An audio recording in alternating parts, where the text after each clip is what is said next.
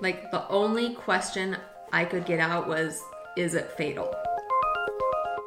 That was the voice of Keisha, who relinquished a career in the Washington State Patrol when God told her there was something or someone more important to take care of. Hello, and welcome to the Hill Stories Podcast, a space to tell the God stories unique to the people at Chapel Hill Presbyterian Church in Gig Harbor, Washington. I'm your host, David Wilson. Today we're sitting down with Paul and Keisha Conan, and they have a unique story to tell that's all their own. First of all, why don't you tell me a little bit about yourselves? Well, I grew up at Chapel Hill. My family's been going there shortly after it was founded. My parents were married there. I grew up as just a little infant in the nursery all the way up till now.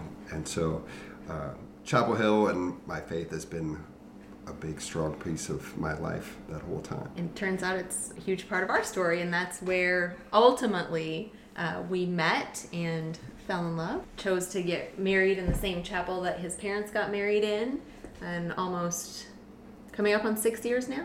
Mm-hmm. And who else do we have with us? And this is Ruth. Say hi, Ruth. Oh, are you waving, Ruth? Good job. Yeah. And Ruth is kind of central to your story today. She is. Most definitely. She is the centerpiece of God showing up through this story. Yes. So we found out November of 2017 that we were going to have a little baby, and everything was exciting, and we decided to share with our families early on at Christmas that year, and all looked well. And was in March. We had a checkup, and it was discovered that she potentially only had one kidney. And we did some investigation and some research, and it wasn't that uncommon. We actually found people that had found out years later that they only had one kidney and never noticed. So we said, okay, well, we'll just kind of put this before God and just say, hey, if that's your plan, but you could also show up with another kidney. Like, we want to just leave that out there of maybe when she's born, she has two kidneys. And they just, wasn't there, and then it is there. So we kind of took that in of like, hey, God's got this. And just we're pretty comfortable in that spot and just said, yeah, we're good with this. And that launched us into the more monitoring for the rest of the pregnancy. And we had a great care team the whole time, and everything else was measuring, appearing healthy and strong. We found out it was a little girl. We couldn't have been more excited. And then my final ultrasound was at 36 weeks. And again, everything else, we still weren't sure about the kidney, but everything else was looking good. I was still healthy and strong, and we went into labor a few days after her anticipated due date. And again, everything was going well. I was feeling good. The monitoring her was going well. And then things seemed to slow down a bit. Keisha was in labor for a few days. And as we monitored everything, and everything was looking good. The vital signs and everything were looking good.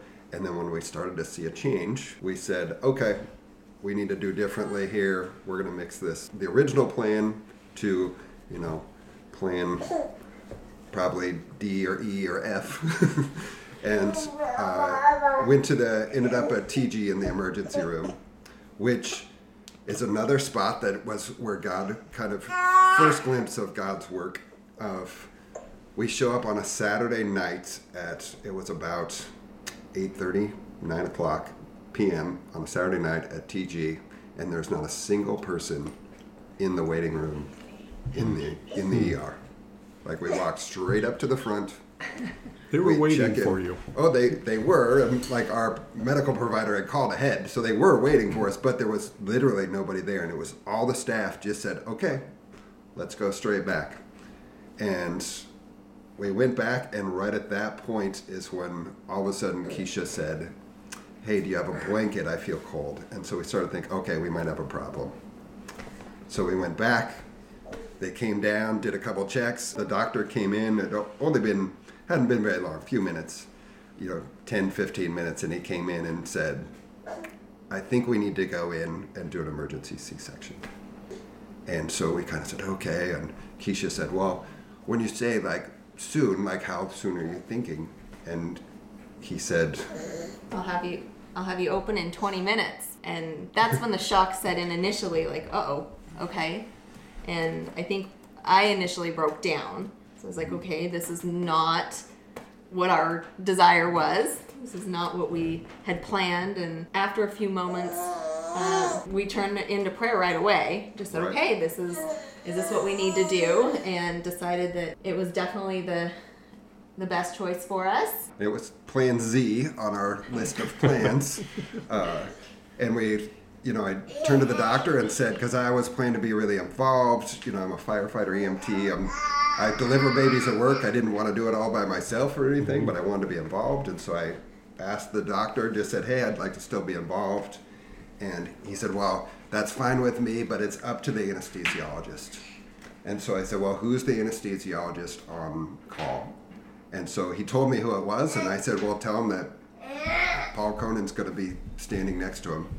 And it was a guy that's connected through Chapel Hill and came back and said, yep, no problem. So Dr. Bautirsa was the anesthesiologist.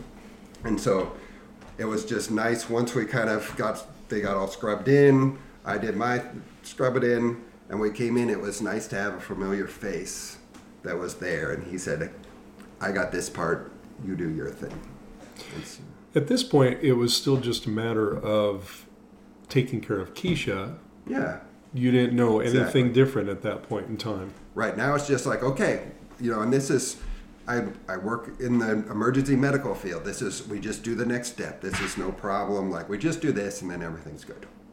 And that was kind of where we were. So we said, okay, we'll do an emergency C-section. This was not the original plan, but it'll be fine. We'll have our baby girl and life will be, we'll go back to normal. There's a little more recovery, but that's what we got to work with. So Keisha's there. They've got her all prepped, and they basically, because it's emergency C-section, they get in right away. There's no wasting any time. And out comes Ruth, and there's a NICU team there led by a nurse practitioner that they're there, and they said, just in case there's an issue, they're ready to kind of take over. And so it comes out, and I've delivered a few babies, and I was like, well, she doesn't look great. That's not what I'd like to see. But they bring her over, and they immediately start working on her. There's no CPR or anything, but they're helping her breathe. And then Dr. Bautirsa said, hey, you're good if you need to go over, because they said, okay, we're ready. And so I went over to kind of be with Ruth. We're right next to Keisha, but they're still assisting her with breathing. And we can see that things are not exactly what we expected them to be. We had previously discussed, if things don't go as we'd hoped, that Paul stays with Ruth regardless. And that was easier for me in that we'd already talked about it. I didn't know the rest of the doctors because it was a different emergency team, except Dr. Bautirsa, who's right next to Keisha's head. And so I said, hey, he will take good care of you. I know where he lives. He'll take care of you. And so he said, no, go. I got it. And so that just took a lot off. And so then we immediately took Ruth. She was starting to breathe a little bit on her own, but they were still assisting, and headed over to the elevators up to the NICU, where we started doing work on just figuring out what was going on and all those things. So then we go through they start doing all their testing and everything else, and that was where I was pretty adamant about, I'm going to stay with Ruth. That's part of the deal. And so the staff quickly figured out that I wasn't going, and since I had a little bit of medical background, they let me basically scrub in and be next to her for everything that happened over the next, 10 days, 11 days in the NICU. Okay, that's a long time. Yeah. Why did it work out to be 10 or 11 days? Well, that was actually 14 total in the NICU. Yes, that's right. Well, the first 48 to 72 hours are a bit of a blur for me because I was in recovery. Okay. And so I was only able to come down they let me, on my way to recovery, swing by her room, and I remember touching her foot, and I thought I touched her hand, but I couldn't remember it until I looked back over some pictures that someone had taken, and I did touch her hand.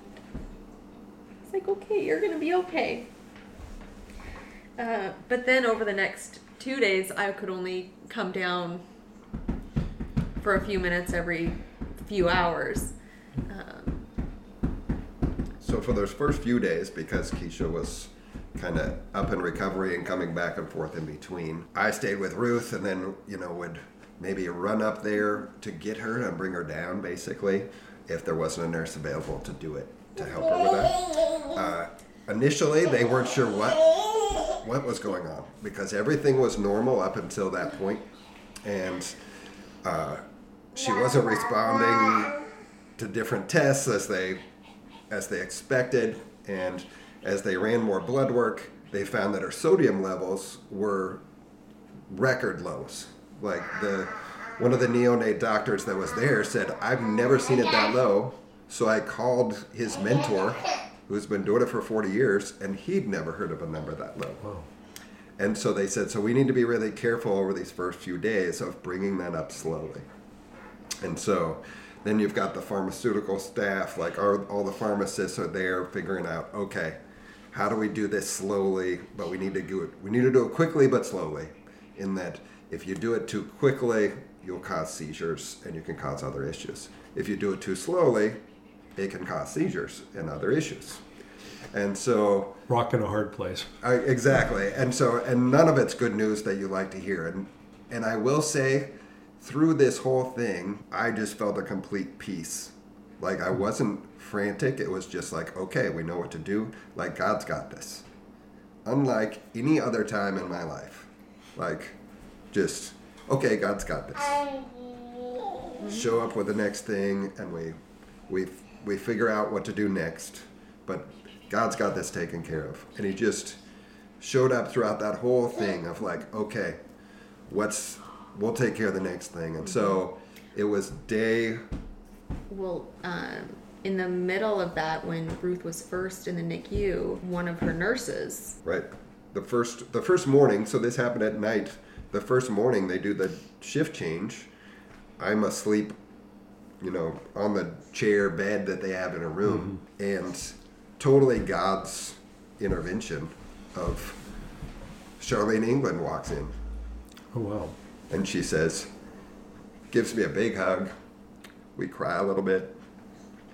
And then she says, said, what are you doing here? This whole thing. And she's like, I'm assigned to you today.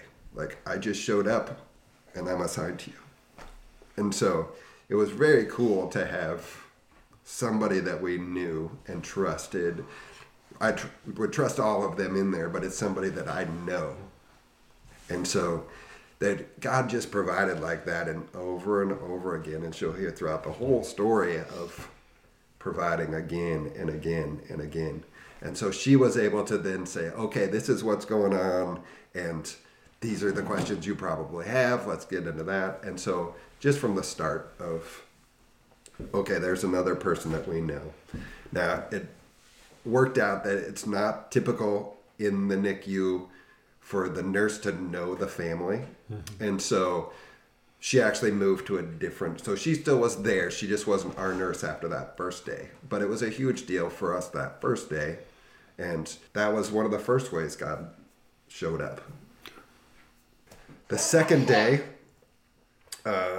in the midst of her nightly wellness check, she had finally opened her eyes for the first time and was kind of staring off blankly. So they were concerned about that she may be having seizures or something else. So they brought in the neurologist to do an EEG. So we ended up hooked up to this EEG for 24 hours, which means and it's got a video camera on it. So you can't touch her except during care time, which is just the ultimate insult, like, of being there. And so we're just right next to her and with her, but we can't touch her except every 4 hours. We rarely left. But then they found, yes, she was having seizures, And so they put her on medication to stop the seizure. Then it stabilized. She ended up having to be on the medication for 6 months, but was able to wean back off and didn't have any more issues after that. But that was kind of the start of, okay, there's another little hiccup, but God's got this. Like, he's provided. We're going to go through this. And so she progressed to get better and better. Well, and then I was up in recovery for, like I said, the first 3 days. But it was really, really important to me to nurse her. It was really important that I had that opportunity to bond. And knowing that we had the first few days apart, I just was really hopeful that we would still be able to work it out together, because she was on a feeding tube those first several days. So I was putting my work in and time in on a pump and waiting for things to happen. But one of the goals in order to be discharged was that Ruth would consume a certain amount, and that meant I needed to produce a certain amount. And so it was very slow at first, and so we sent out some prayer requests for milk supply, and friends brought great cookies to help with that. And I remember one of Paul's friends who was praying for us, like, well, there was a lot of stuff going on at work at the same time. That's a police officer had been killed, and so there was a lot of stress. And we're talking like the week of this. So everything's hitting the fan, and he had reached out and he was really struggling. Now that we know more, he was really struggling. Just say, is there anything I could do? And we said, hey, pray for milk production. And he said, I don't pray very much, but okay. I will tell you that he is a good friend of mine, and he still talks about that because God answered that prayer. And I tell him, like, lots of people prayed, but I think it was yours and he still claims that. It's just like, now I pray all the time because I didn't know. And I said, well, it's not just hey, here's your answer. But it was a pretty cool witness too, in the midst of all of this. And so as our milk that was donated dwindled down and we got to the last pack, and we put it in the machine. Of the good stuff that was donated. We had plenty of other donated, but... Yeah, the really good stuff. When that one ran out, the next time Keisha pumped, she pumped the exact amount that she was supposed to have. From hardly anything from literally like 10 milliliters to 80. And we're talking the same day. Yes. And Ruth and I were able to connect easily, and that was a smooth journey and continues to be. Right. Now, from the beginning, from the moment that you stepped into the ER, you have had God next to you each step of the way. Sometimes you felt it, sometimes you saw it, sometimes you didn't realize it till afterwards. But at this point in time in the story, you're still not out of the woods. What's the next step in this? Yeah, we're still deep in it, but I still have this peace. And both Keisha and I have just this peace of we're not stressed, which looking back on it, I look at it like, how is that? That is God. Like there is no other explanation. And so we're still in the midst of everything, but just had this overwhelming peace and people reaching out to us. We had still kind of held it close to, held our cards close to our chest and like asked for prayers, but didn't want to be too specific. And so that was up until day 10. That was kind of where we were operating. So part of the getting home, one was the nursing, one was the oxygen, and then they have just these checklist protocols to do, and one of those was an MRI. Because of the seizure on that second day. At this point, as Keisha said, we're checking off all the boxes. As anybody that's been in the NICU, once you kind of make it a little bit further, okay, what do I got to do to get out of this place? As great as these people are, I don't want to be here anymore. And doctor comes in, that's a neurologist, that's not the one that we've seen before. And he comes in and says, oh, well, we have the images back from the one this morning. Would you like to take a look at them? Okay, that'd be fine. Let's look at them. He starts off by saying, oh, these are great images. And so my hopes are up because you tell me they're great images.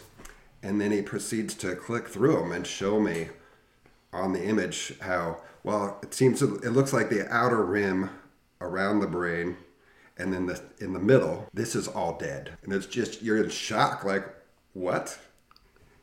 And he says, and then he says it's, and I was like, how's this a good image? He's like, well, the quality's good. And then I thought, okay, we got a disconnect here. Like, what am I seeing? And so he proceeds to tell us that she has severe brain damage. And we're in shock of just, just asking questions like, okay, what does this mean? Like, the only question I could get out was, is it fatal? That's the only thing I could think to ask. And he said no. And from there on, I was still in shock, but I was like, okay, God, this is still yours. And he proceeded to say some things that she shouldn't. He flat out said, don't expect her to breastfeed. And then we said, well, she's been exclusively breastfed for 2.5 days. And he said, well, that doesn't make sense. I can't explain that. She shouldn't be able to do that. So we had already... She's already doing that. And I said, hey, one of my business partners, his son was born missing half of his brain. He does really well. He just graduated from high school in a special program, doing really well. And he turns to me and said, well, I wouldn't expect her daughter to be able to do that. And that was when things changed for me, that I was still in shock. I am a very relaxed, mellow guy. And he said, was there any other questions? And I said, no, and I think you need to leave. And the nurse looked over and grabbed him and said, yes, we need to leave. Mm-hmm. He spoke some very heartbreaking words about her future. And thankfully, we have some amazing prayer warriors who showed up right away and just said, God has the final say in her life. Those words have no place here. And we do not live inside of those words. We live inside of the hope that God has given us for her life. And almost 2 weeks ago, she took her first steps. Congratulations. Yeah. And so And hold on. Congratulations. Exactly. Yeah. And so it's different. Like, people will say, like, oh, she's walking. That's great. And I'm like, no, you don't get it. Like, every time she does anything, it's her job to prove that doctor wrong. I don't want to focus on the neurologist, but his presence was so unexpected, pivotal, and out of the realm of everything you had experienced to that point. Agreed. Mm-hmm. So, why was he there in the first place? Do you have any thoughts about that particular pivotal point? I do have a few thoughts. So he came, he delivered that. I think it was good that it wasn't our regular doctor, because that would have ruined that relationship with him. Okay. The other thing is, after we got home with Ruth, I shared with a good friend that's like a mentor, like an older sister, was one of my youth leaders. And we shared the story. And she said, God's calling you to forgive that doctor, which was really hard when you're talking like that was like 6 days ago. Like, you want me to forgive him? And it took a little while to get to where I had to forgive him. Now, when we fast forward to Ruth is 2 months old, we go in to do the birth to 3 testing. And because the NICU set us up with everything and said, oh, she's going to need all these things. And when we go to do the testing, my prayer is that she flunks the test, like that they look at it and go, oh, she doesn't qualify for anything. Like, she's great. So we go do the test, and they come back to the house. They give us the results, and I read it. And I said, well, it looks like she passed everything. And they said, well, yes. And technically, she doesn't qualify for any services. But because of the diagnosis that was given by that neurologist in the NICU, you qualify for all services. Wow. And it was like, oh, you got me there. God's already thinking ahead. So that's very interesting. God works in mysterious ways. And that's the beauty of, in hindsight, we can go back and see all the spots where God was touching in the midst of that. Mm-hmm. Which, when we we continued on after that news. It didn't change anything. We left a few days later from the NICU. All of the doctors and nurses, we built some great relationships. That's what Ruth thinks. People knew that we were a family of faith and a strong presence, and so nurses would come back and check in with us, and people would check in just to see how we're doing. And before we left, all the doctors said, hey, forget what that guy said. It all matters about what you do from now to age 3, and then to age 5, and then to age 18. And so that diagnosis changed how we kind of looked at, our master plan that we thought we had checked with God. And he kind of mixed it up a little bit and just said, hey, it would be better if one of you stayed home. And he had provided the resources so that we could do that. So I grieved my career and then turned in my resignation. Haven't looked back since I resigned. I looked back before that resignation date a little bit, but that was a year ago. The resignation date was a year ago. Yes, huh? And it was literally the morning after her resignation date that she woke up and said, nope, I'm not supposed to go back. Up until then, she wasn't sure. And it's made all the difference. Do you have any overarching things that you have learned from this? I mean, you just said that you're a family of faith, and that's obvious, and you have been from the beginning. And your experience with Chapel Hill and being married there and seeing you and at services and just the joy that you have working with different people and doing different things at church. But is there something that has been added to your faith? Is there another layer of understanding of how God works that you've taken from this experience? Yes. I think for me is I am much more comfortable in my faith. And by that I mean it is just a natural instinct, where before I feel like it was a constant battle of making sure, okay, yeah, I gotta have faith in this, I gotta do this, where that was a pivotal time where it really deep down switched to operating from, okay, God's got this, this is God's plan. 10 years ago, I switched from working in the finance world to become a firefighter. And everybody asked me, why would you do that? And I said, well, God called me to do it. I was actually literally on top of a mountain at 15,129 feet in the Himalayas in India and heard God's call. You're supposed to go do this. And everybody said, well, how could you do it? And I was like, that's where I learned that the safest place for me to be and the best place for me is where God calls me to be. If I don't follow that, if I don't do what God called me to do, I'm in trouble.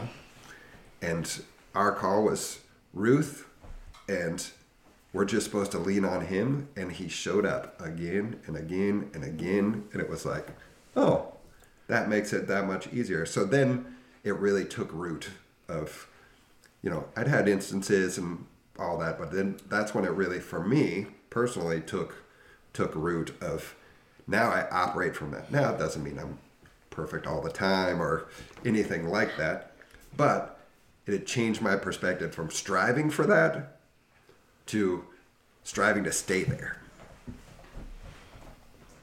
Keisha. I remember December of 2018 was the week after Christmas, or the church service after Christmas. And so Ruth other health things have shown up since then for her that we have been able to address, and we have, God has brought the right people and the right team into our lives to support her and made a way for, with our schedules and me resigning, to be available to do all these things for her. And one of the things was they wanted to do another CT scan because her head is very, very small. Okay. And so there was some concern about some sutures closing too early, and so they wanted to do some more imaging. And we wrestled with that and ultimately decided that it was a good idea. And so we had a CT scan done and we were awaiting the results and kind of wrestling with the what if. And Pastor Bill was preaching, and I don't even know what the sermon was on, but he gave us John 9:3, and we looked at each other as soon as he spoke those words and like just teared up in the middle of Saturday night service, because John 9:3, the end of it says, these things happened so that God would be glorified through him and we through her. And it just spoke to us, and we just clung to that. And then fast forward, I think it was within a couple of days later, we got the CT results, and it showed that her sutures were fine. But what it also showed was that the brain injury was now graded as moderate, whereas originally it was severe. And so we just looked at that in awe of, in less than 6 months, we know he's healing her.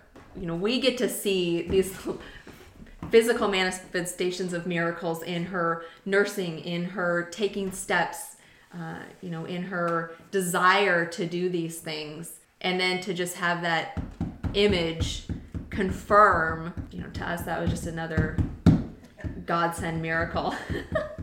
It's pretty sweet to have, as bad as the imaging might be, to have physical evidence of a miracle. That's a good point.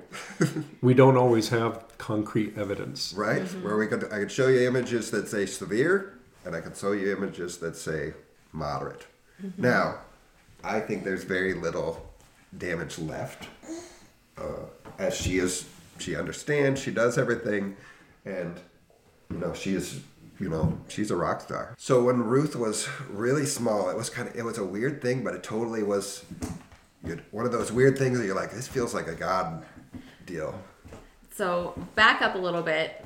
You're gonna have to put this all together. So in the hospital, we were given a book for Ruth, and one of the first pages in it has Psalm 91:11.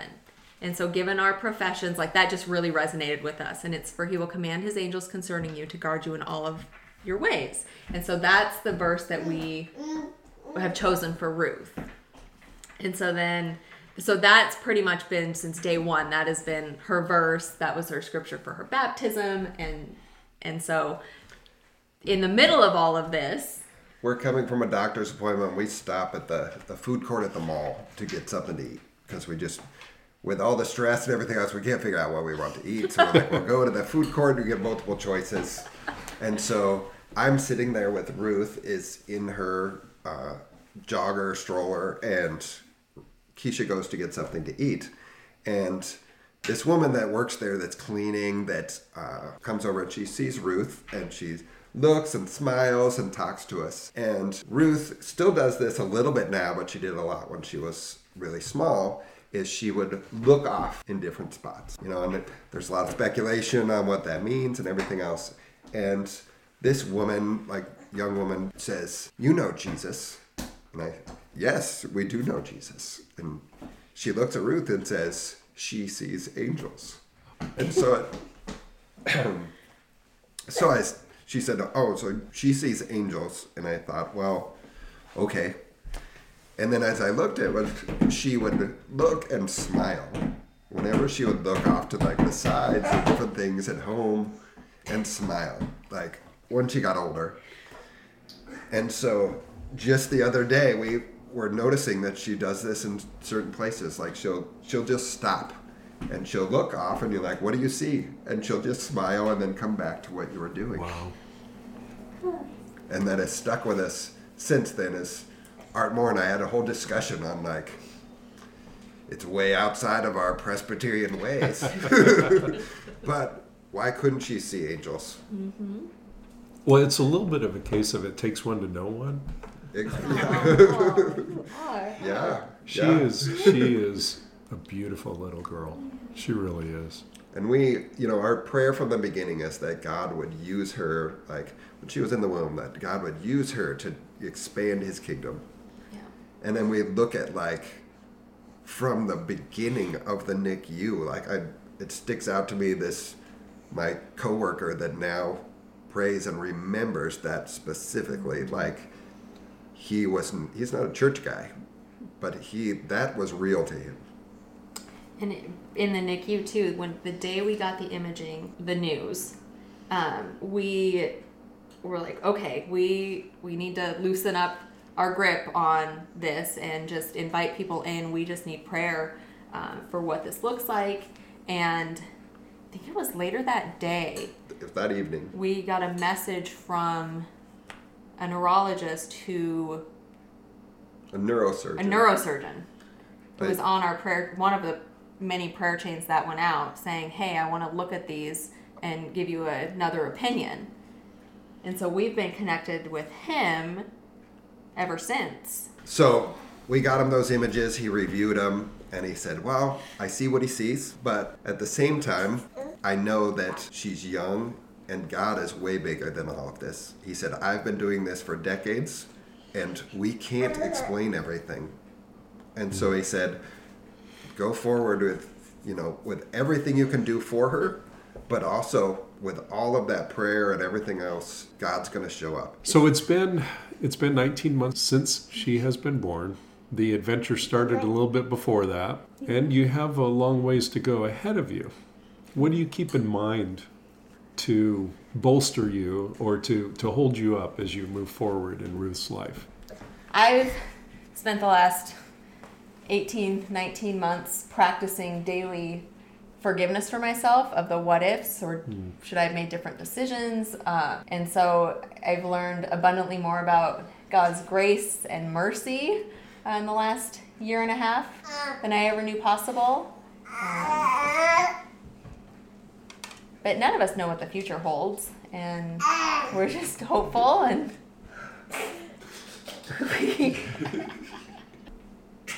Ruth does seem to enjoy being the center of attention. Well, and we had even said, I mean, there's a lot of processing has happened, but that, hindsight, if everything would have gone according to my plan, we would have never known this information until months down the road, Right. potentially. And instead, we got it at 11 days old. And so right out the gate, we were able to decide that I'm not going back to work. Figure out her care plan and her team, and we wouldn't have had that otherwise. And so I think, just building on that faith.